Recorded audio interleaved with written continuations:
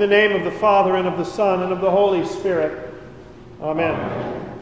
If we say that we have no sin, we deceive ourselves, and the truth is not in us. But as we confess our sins, God, who is faithful and just, forgives our sins and cleanses us from all unrighteousness. Let us then confess our sins to God our Father. Most merciful God, we confess that we are by nature sinful and unclean. We have sinned against you in thought, word, and deed, by what we have done, by what we have left undone.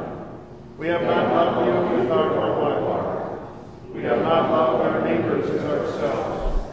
We justly deserve your present and eternal punishment. For the sake of your Son, Jesus Christ, have mercy on us, forgive us, renew us, and lead us, so that we may delight in your will and walk in your ways, to the glory of your holy name. Amen. Almighty God, in his mercy, has given his only Son to die for you, and for his sake forgives you all of your sins. As a called and ordained servant of the Word, I therefore forgive you all of your sin in the name of the Father, and of the Son, and of the Holy Spirit. Amen.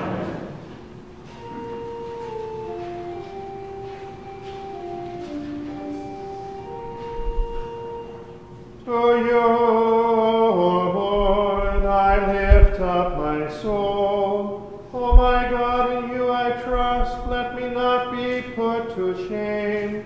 Let not my enemies exalt over me. Turn to me and be gracious to me, for I am lonely and afflicted. The troubles of my heart are enlarged. Bring me out of my distresses. Consider my affliction and my trouble, and forgive all my sins. O guard my soul and deliver me. Let me not be put to shame, for I take refuge in you.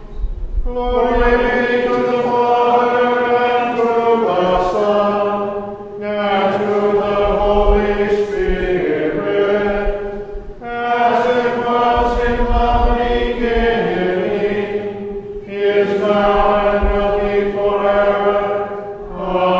Amen. To you, O Lord, I lift up my soul. O my God, in you I trust. Let me not be put to shame. Let not my enemies exalt over me. In peace let us pray to the Lord. Lord, have mercy. For the peace from above and for our salvation, let us pray to the Lord. Lord, have mercy.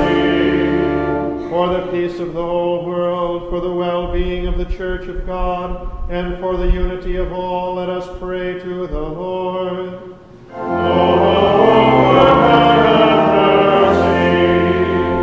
For this holy house, and for all who offer here their worship and praise, let us pray to the Lord. Lord, have mercy. Help, save, comfort, and defend us, gracious Lord.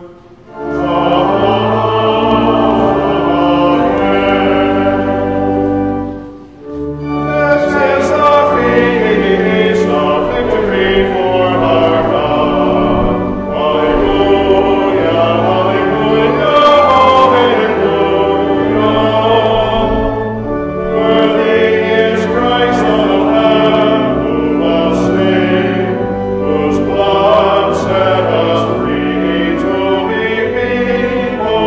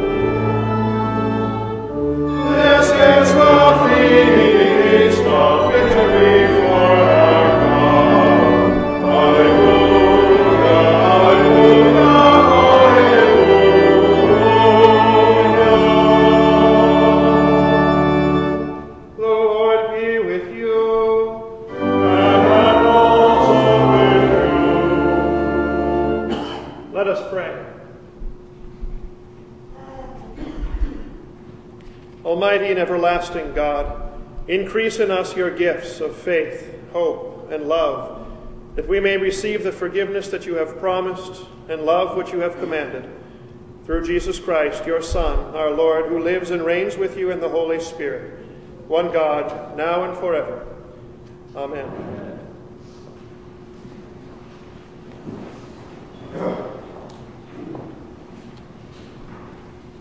The Old Testament reading appointed for this, the third Sunday after Pentecost, is from the book of 2 Samuel, the 11th and the 12th chapters.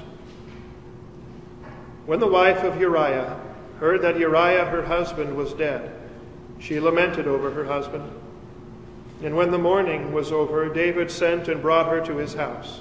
And she became his wife and bore him a son. But the thing that David had done displeased the Lord. And the Lord sent Nathan to David. He came to him and he said to him, "There were two men in a certain city, the one rich, the other poor. The rich man had very many flocks and herds, but the poor man had nothing but one little ewe lamb, which he had bought. And he brought it up, and it grew up with him and with his children. It used to eat of his morsel, and drink from his cup, and lie in his arms, and it was like a daughter to him. Now there came a traveler to this rich man, and he was unwilling to take one of his own flock or herd to prepare for the guest who had come to him, but he took the poor man's lamb and prepared it for the man who had come to him. Then David's anger was greatly kindled against the man, and he said to Nathan, "As the Lord lives, the man who has done this deserves to die, and he shall restore the lamb fourfold because he did this thing and because he had no pity." Nathan said to David, "You are the man. Thus says the Lord, the God of Israel, I anointed you king over Israel. I delivered you out of the hand of Saul. I gave you your master's house and your master's wives into your arms, and gave you the house of Israel and Judah. And if this were too little, I would add to you as much more. Why have you despised the word of the Lord to do what is evil in his sight? You have struck down Uriah the Hittite with the sword, and have taken his wife to be your wife, and have killed him with the sword of the Ammonites. Now therefore the sword shall never depart from your house, because you have despised me, and have taken the wife of Uriah the Hittite to be your wife." David said to Nathan, "I have sinned against the Lord." And Nathan said to David, "The Lord also has put away your sin. You shall not die. Nevertheless, because by this deed you have utterly scorned the Lord, the child who is born to you shall die." This is the word of the Lord. Thanks be to God.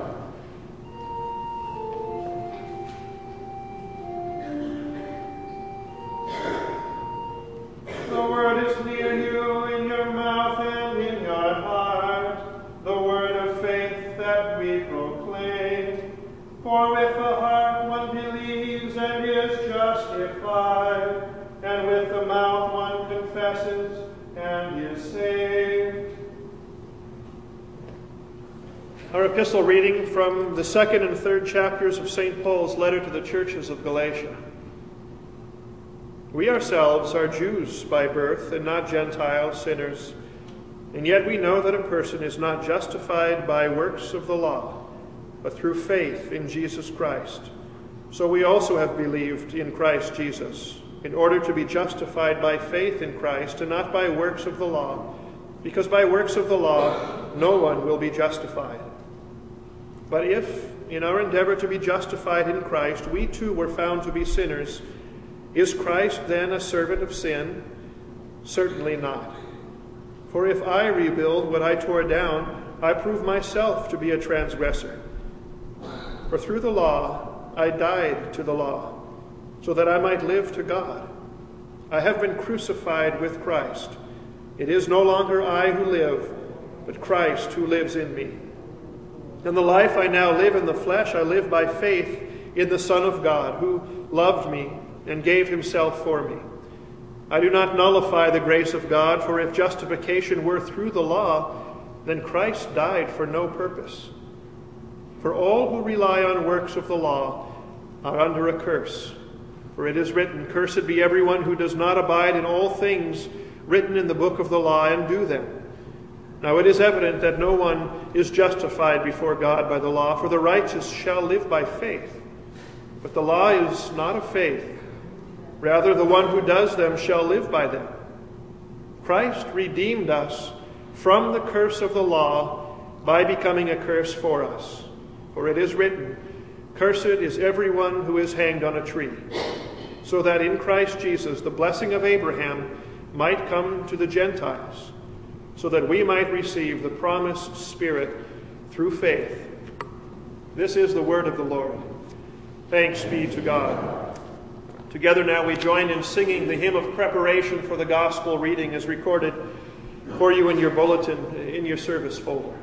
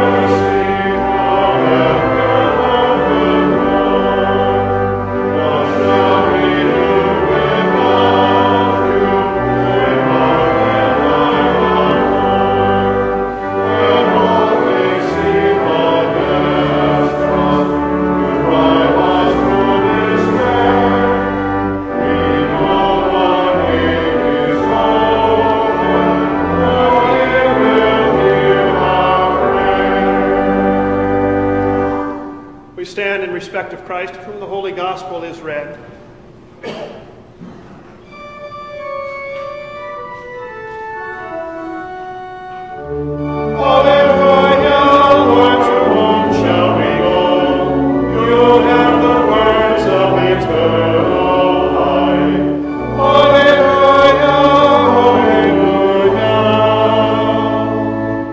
The Holy Gospel according to St. Luke, the 7th chapter.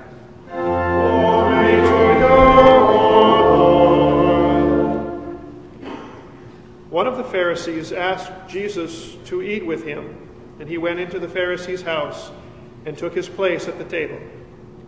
And behold, a woman of the city, who was a sinner, when she learned that he was reclining at table in the Pharisee's house, brought an alabaster flask of ointment, and standing behind him at his feet, weeping, she began to wet his feet with her tears, and wiped them with the hair of her head, and kissed his feet, and anointed them with the ointment. Now when the Pharisee who had invited him saw this, he said to himself, If this man were a prophet, he would have known who and what sort of woman this is who is touching him, for she is a sinner. And Jesus answering said to him, Simon, I have something to say to you. And he answered, Say it, teacher. A certain moneylender had 2 debtors. One owed 500 denarii, the other 50. When they could not pay, he canceled the debt of both. Now which of them will love him more? Simon answered, The one, I suppose, for whom he canceled the larger debt. And he said to him, You have judged rightly. And then turning toward the woman, he said to Simon, Do you see this woman? I entered your house, and you gave me no water for my feet, but she has wet my feet with her tears and wiped them with her hair. You gave me no kiss, but from the time I came in, she has not ceased to kiss my feet. You did not anoint my head with oil, but she has anointed my feet with ointment. Therefore I tell you, her sins, which are many, are forgiven, for she loved much. But he who is forgiven little loves little. And he said to her, Your sins are forgiven. Then those who were at table with him began to say among themselves, "Who is this, who even forgives sins?" And he said to the woman, "Your faith has saved you. Go in peace." Soon afterward, he went on through cities and villages, proclaiming and bringing the good news of the kingdom of God. And the 12 were with him, and also some women who had been healed of evil spirits and infirmities: Mary, called Magdalene, from whom 7 demons had gone out, and Joanna, the wife of Chuza, Herod's household manager, and Susanna, and many others who provided for them out of their means. This is the gospel of our Lord. Praise to you, O Christ. We confess together our Christian faith in the words of the Nicene Creed. I believe in one God, the Father Almighty, maker of heaven and earth, and of all things visible and invisible, and in one Lord Jesus Christ, the only begotten Son of God, begotten of his Father before all worlds, God of God, light of light, very God of very God, begotten, not made, being of one substance with the Father, by whom all things were made, who for us men and for our salvation came down from heaven, and was incarnate by the Holy Spirit of the Virgin Mary, and was made man, and was crucified also for us under Pontius Pilate. He suffered and was buried, and the 3rd day he rose again, according to the Scriptures, and ascended into heaven, and sits at the right hand of the Father. And he will come again with glory to judge both the living and the dead, whose kingdom will have no end.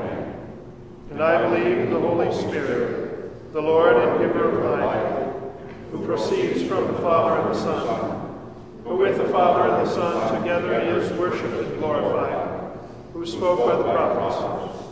And I believe in one holy Christian and apostolic church.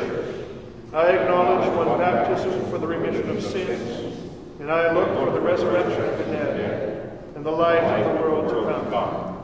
Amen.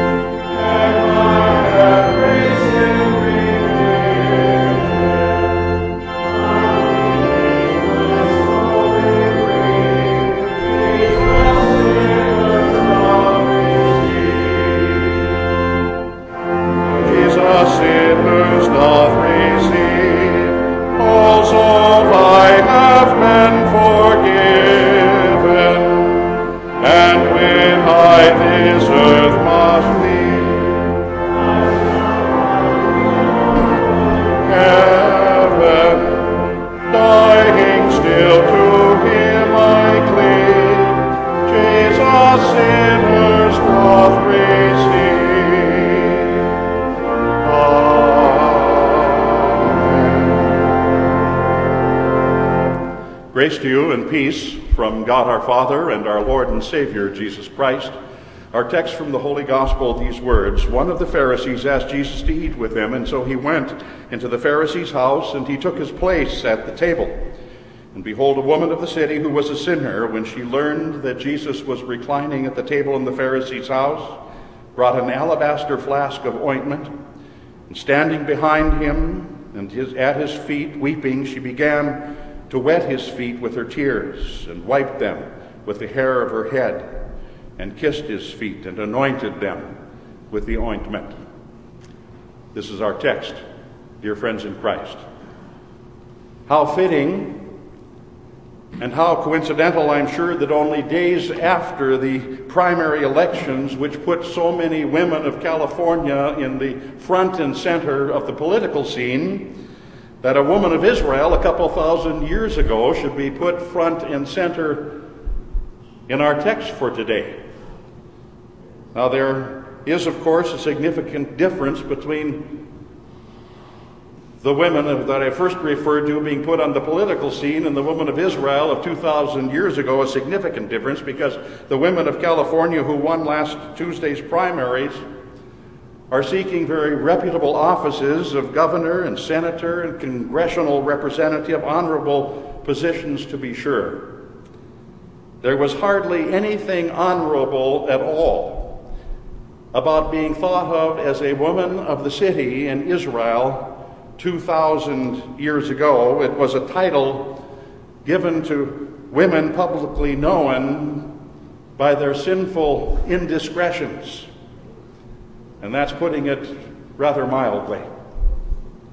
Indeed, the only parallel to be drawn here between the women of last Tuesday's primary elections and the woman of our text for today is that they all had some degree of courage to be where we find them today.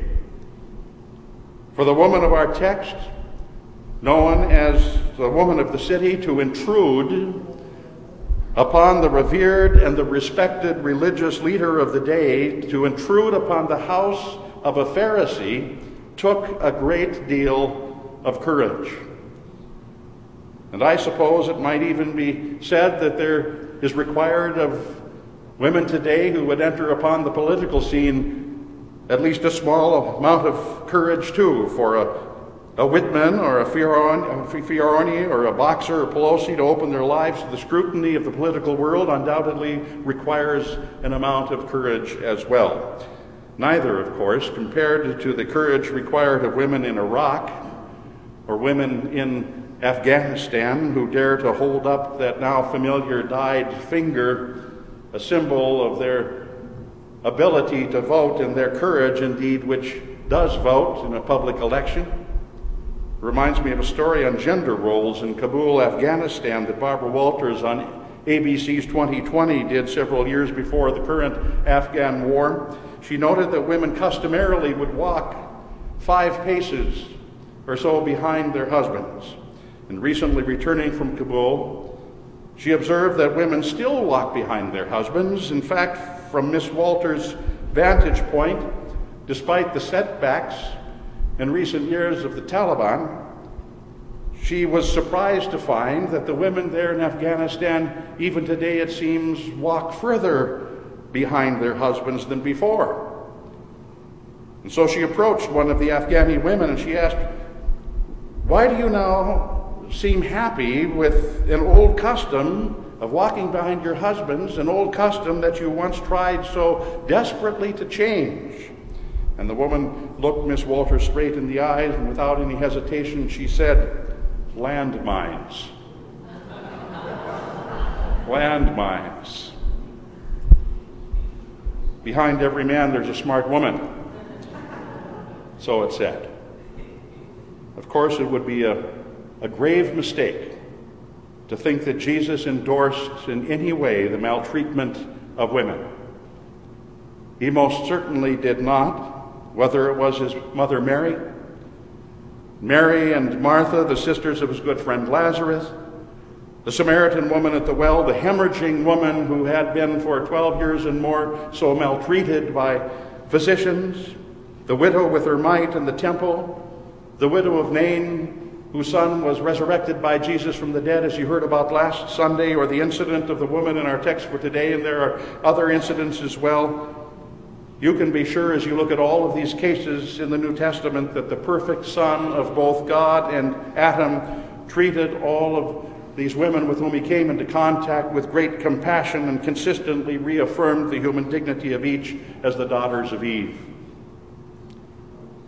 Indeed, look at the last verses of the gospel reading for today, the first verses of the 8th chapter of St. Luke, where it says, "Soon afterward he went on through the cities and villages, proclaiming and bringing good news of the kingdom of God, and the 12 were with him," note these words, "and also some women."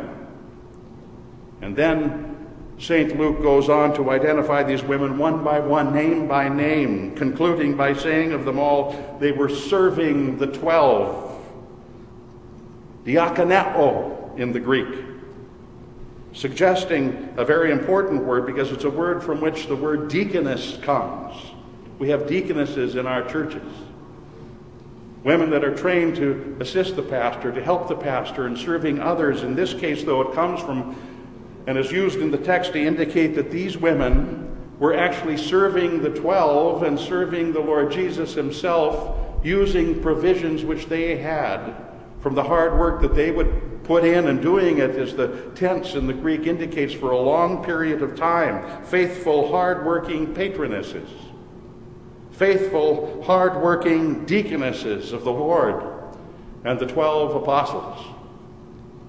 Was the unnamed woman of the city that was here at the house of Simon, the one who was forgiven and then later changed, was she indeed one who was mentioned at the end of today's gospel? Might it have been that the woman at Jesus' feet was Mary Magdalene? Many think so.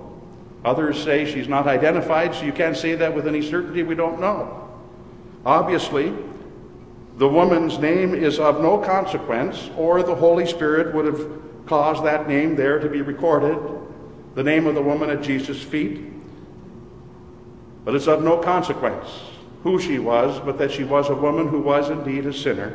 That's the significance. What's significant about the scene as we have it before us in our text is what happens at the scene in the Pharisee's house as that scene unfolds, because it's so rich in what it says about each of the two main characters that are there, the sinful woman and Simon the Pharisee. One of them who is there and meets Jesus face to feet, and the other one who meets Jesus face to face. So take the one that meets Jesus face to face first. Take Simon the Pharisee, who's been described, to use a modern parallel, this way. He's the kind of man, quote, the kid who, after breaking his father's favorite mug, glues it back together and then puts it up in the cupboard again. He's the kid who moves the sofa over the grape juice spill and the stain in the carpet, hoping that he'll be able to hide it from his parents. He's the kid who stands before his mother with chocolate smeared all over his face and says, "Mother, I did not eat the chocolate." That's the kind of kid that Simon the Pharisee was, the sinner who thinks that he can sin just a little and get by with it, hide it. The sinner who thinks that human sin is humanly manageable, that human sin is humanly disposable, removable. But don't you think there's just a little bit of Simon in each one of us as well? I dare say there is. The sinner who thinks that he can just sin a little bit and get away with it because it's not that big a sin after all. Drink and drive? No, we don't do that, but answer the cell phone in the car, or text a message or two on the way from one place to, maybe more often than we should. Adultery? Cheat on your spouse? Absolutely not. Cheat on your taxes? I'm not married to the IRS. Steal anything from anyone? No, I'm not a thief. And you can't count surfing the net at work while I'm being paid to be productive. Anything before God in my life? No, not between 11 and 12 on Sunday mornings, usually. Oh yes, there's a bit of Simon in all of us. That part of us that says, I suppose there's some little sins that I can actually manage in this world. There are some sins that I can actually get away with. And even if I find that I can't get away with them, there are sins I probably can fix by myself if only I'll do this or do that to make up for that sin, do some good in order to make them go away. That's the thinking of a Simon the Pharisee. After all, I don't really do any of those bad sins. My sins are, those very small ones, those little, those harmless ones, the ones that everybody does and seems to get away with. I'm not a murderer. I'm not a Bundy or a Berkowitz or a Jeffrey Dahmer or a Vandersloot. I'm not an adulterer like a Sanford or a Edwards or Woods. I'm not a corporate executive thief like a Bernie Madoff, who made off with billions of dollars of thousands of investors. Thank God I'm not like one of them. Thank God I'm not like that woman over there. Yes, that woman over there. There's a real sinner. That woman over there at the feet of Jesus, she's a real sinner. She's a bad sinner. And everybody knows it. Everybody, it seems, except Jesus. Obviously, he doesn't know it. Obviously, he doesn't know who she is and what she is, because if he did, he'd never let her do to him what she's doing. He'd never let her touch him. But look, he does. And it's not merely that she's touching his feet with her tears, but she's wiping his feet with her filthy hair. How presumptuous. But I suppose how fitting. His unclean feet, because after all, I didn't wash them when he came in my house. His unclean feet being washed by her unclean hair.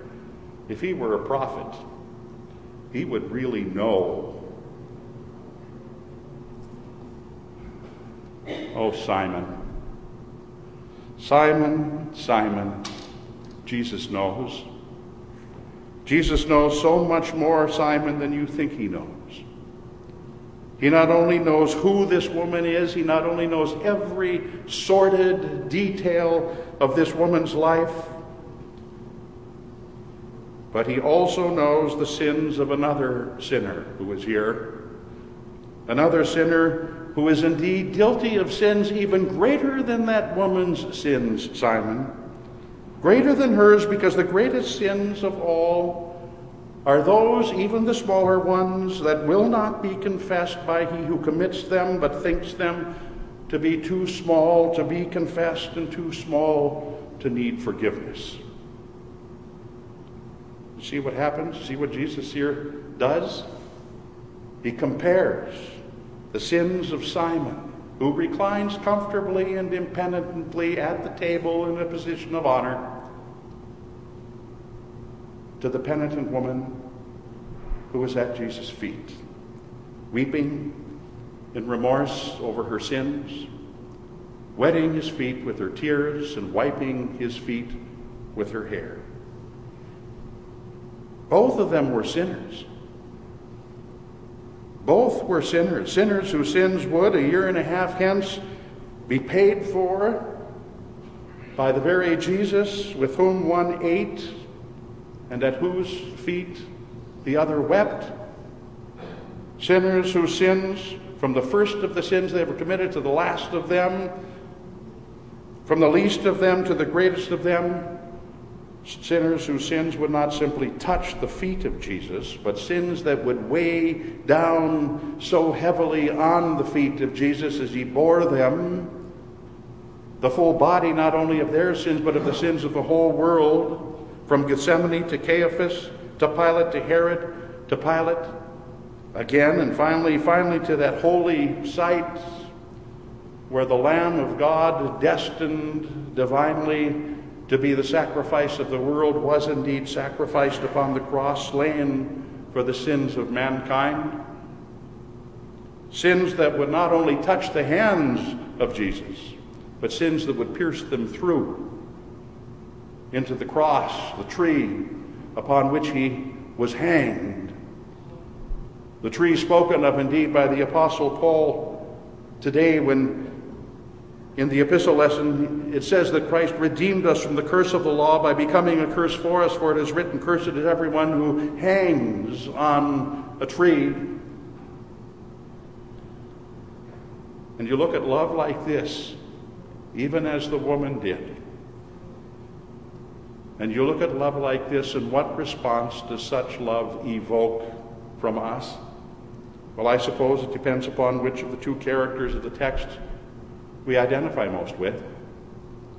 If we, like Simon, think our sin small, if we, like Simon, think that making ourselves right with God is a doable thing on our part, we'll probably respond to the presence of Jesus just like Simon did. We'll politely invite him even to our home, having him sit at our banqueting table that we might then, from a safe distance, measure the stature of the man and judge him, that we might see him not too close up, but at a safe distance, at an arm's length.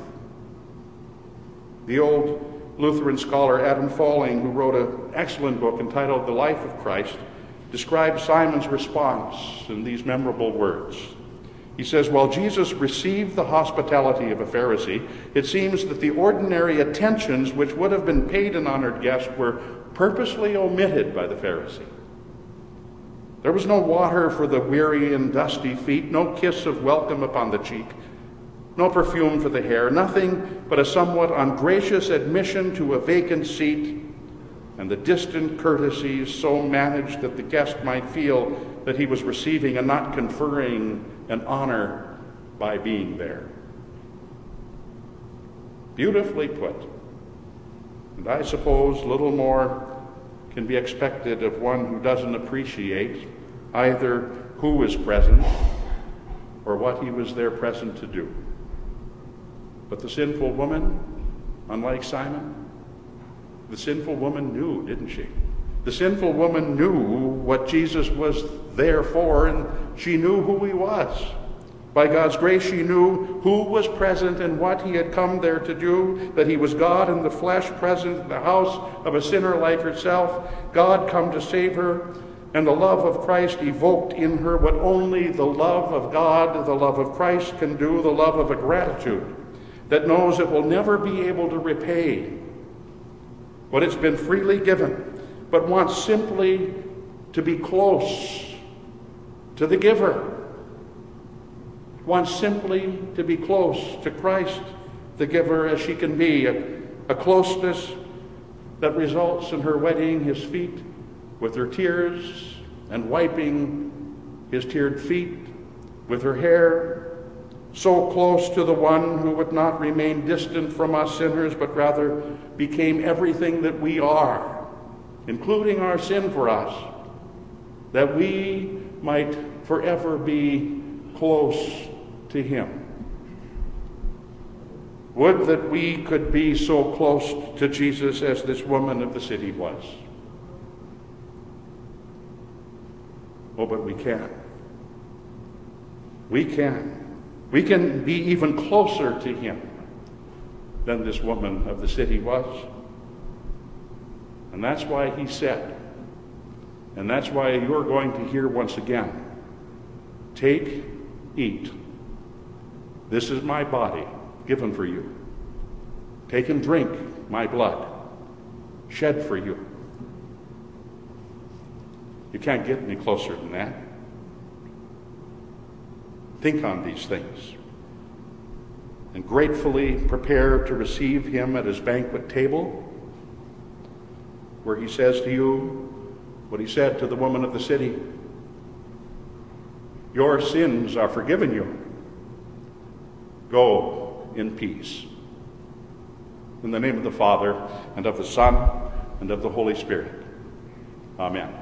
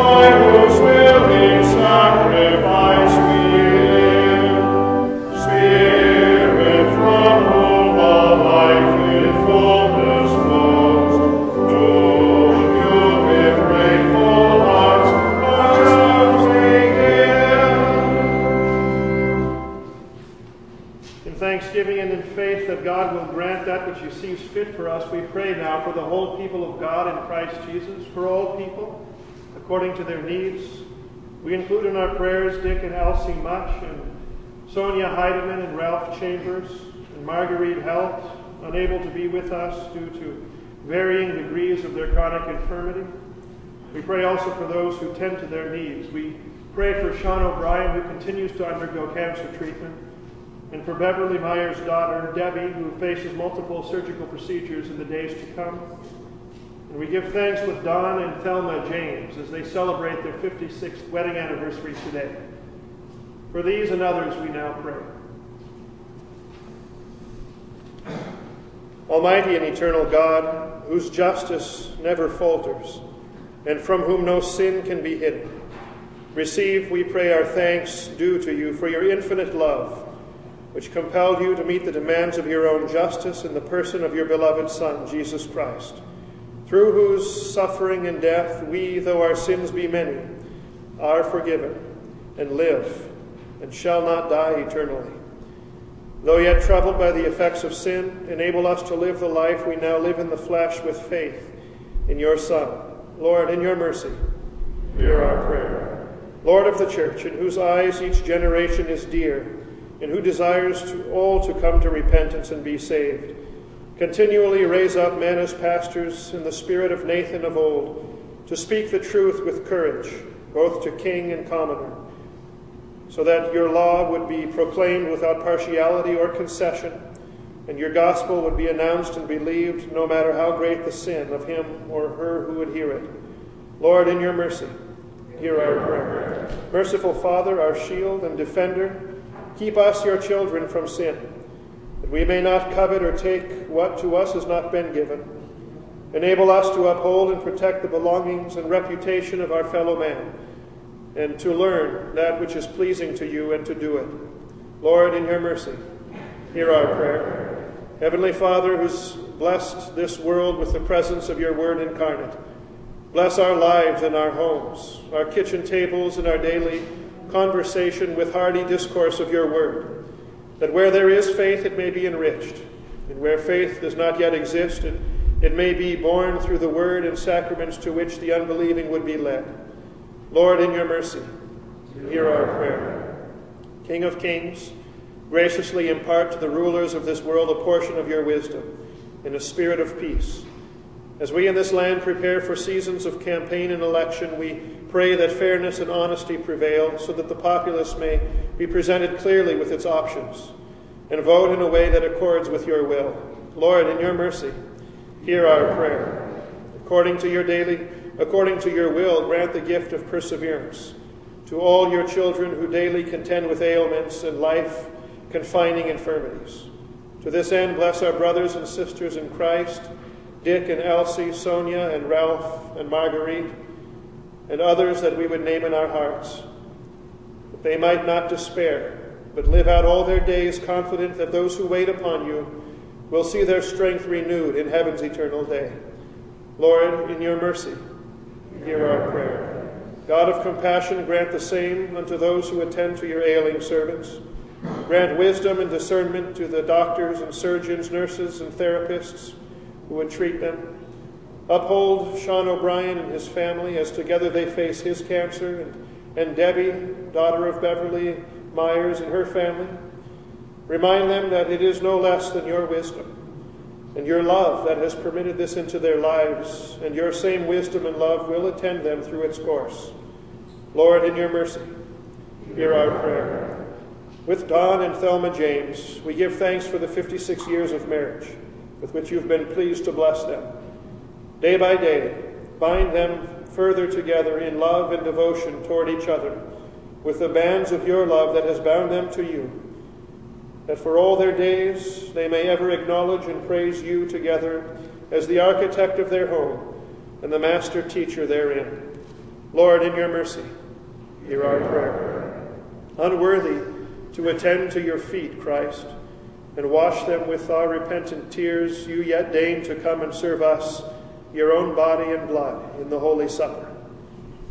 In the doctrinal unity that it confesses, may we be enriched by the supper, forgiven of our transgressions, and strengthened in faith toward you and in love for one another. Lord, in your mercy, hear our prayers. Having been justified by Christ Jesus, we pray, good Father, that through the work of your Holy Spirit in his word and in his sacraments, you would train our eyes on your Son, and resting none on our own works but solely on his, that you would keep us in the faith until we see him as he is. For you live and reign with your Son and the Holy Spirit, one God, now and forever. Amen.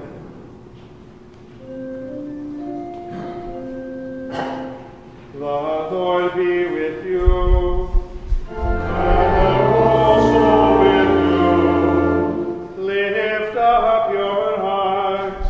We lift them to the Lord. Let us give thanks to the Lord our God. It is right to give him thanks and praise.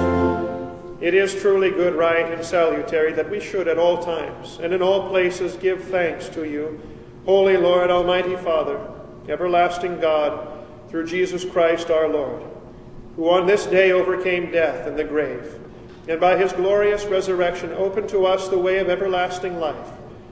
Therefore, with angels and archangels and with all the company of heaven, we laud and magnify your glorious name, evermore praising you, and saying, Holy, holy, holy, Lord God and earth, heaven and earth are full of your glory.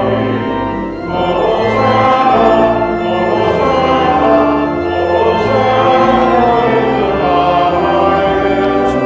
Blessed is he who comes in the name of the Lord. Hosanna in the highest. Blessed are you, Lord of heaven and earth, for you have had mercy on those whom you created, and sent your only begotten Son into our flesh to bear our sin and be our Savior. With repentant joy we receive the salvation accomplished for us by the all-availing sacrifice of his body and his blood on the cross. Gathered in the name and the remembrance of Jesus, we beg you, O Lord, to forgive, renew, and strengthen us with your word and spirit. Grant us faithfully to eat his body and drink his blood, as he bids us do in his own testament. Gather us together, we pray, from the ends of the earth, to celebrate with all the faithful the marriage feast of the Lamb in his kingdom, which has no end. Graciously receive our prayers, deliver and preserve us. To you alone, O Father, be all glory, honor, and worship, with the Son and the Holy Spirit, one God, now and forever. Amen. Our Father, who art in heaven, hallowed be thy name.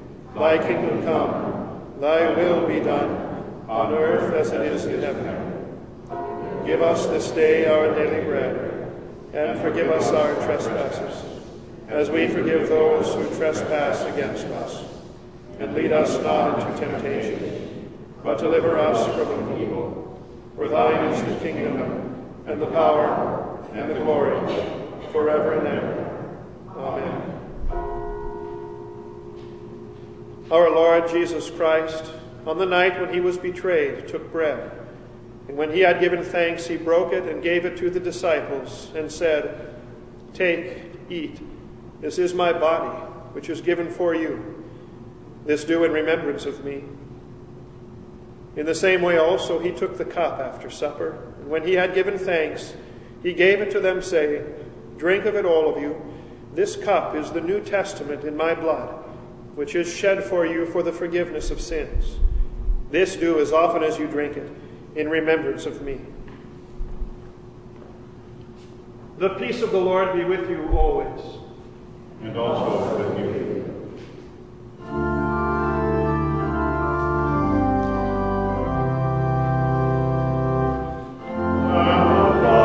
Take away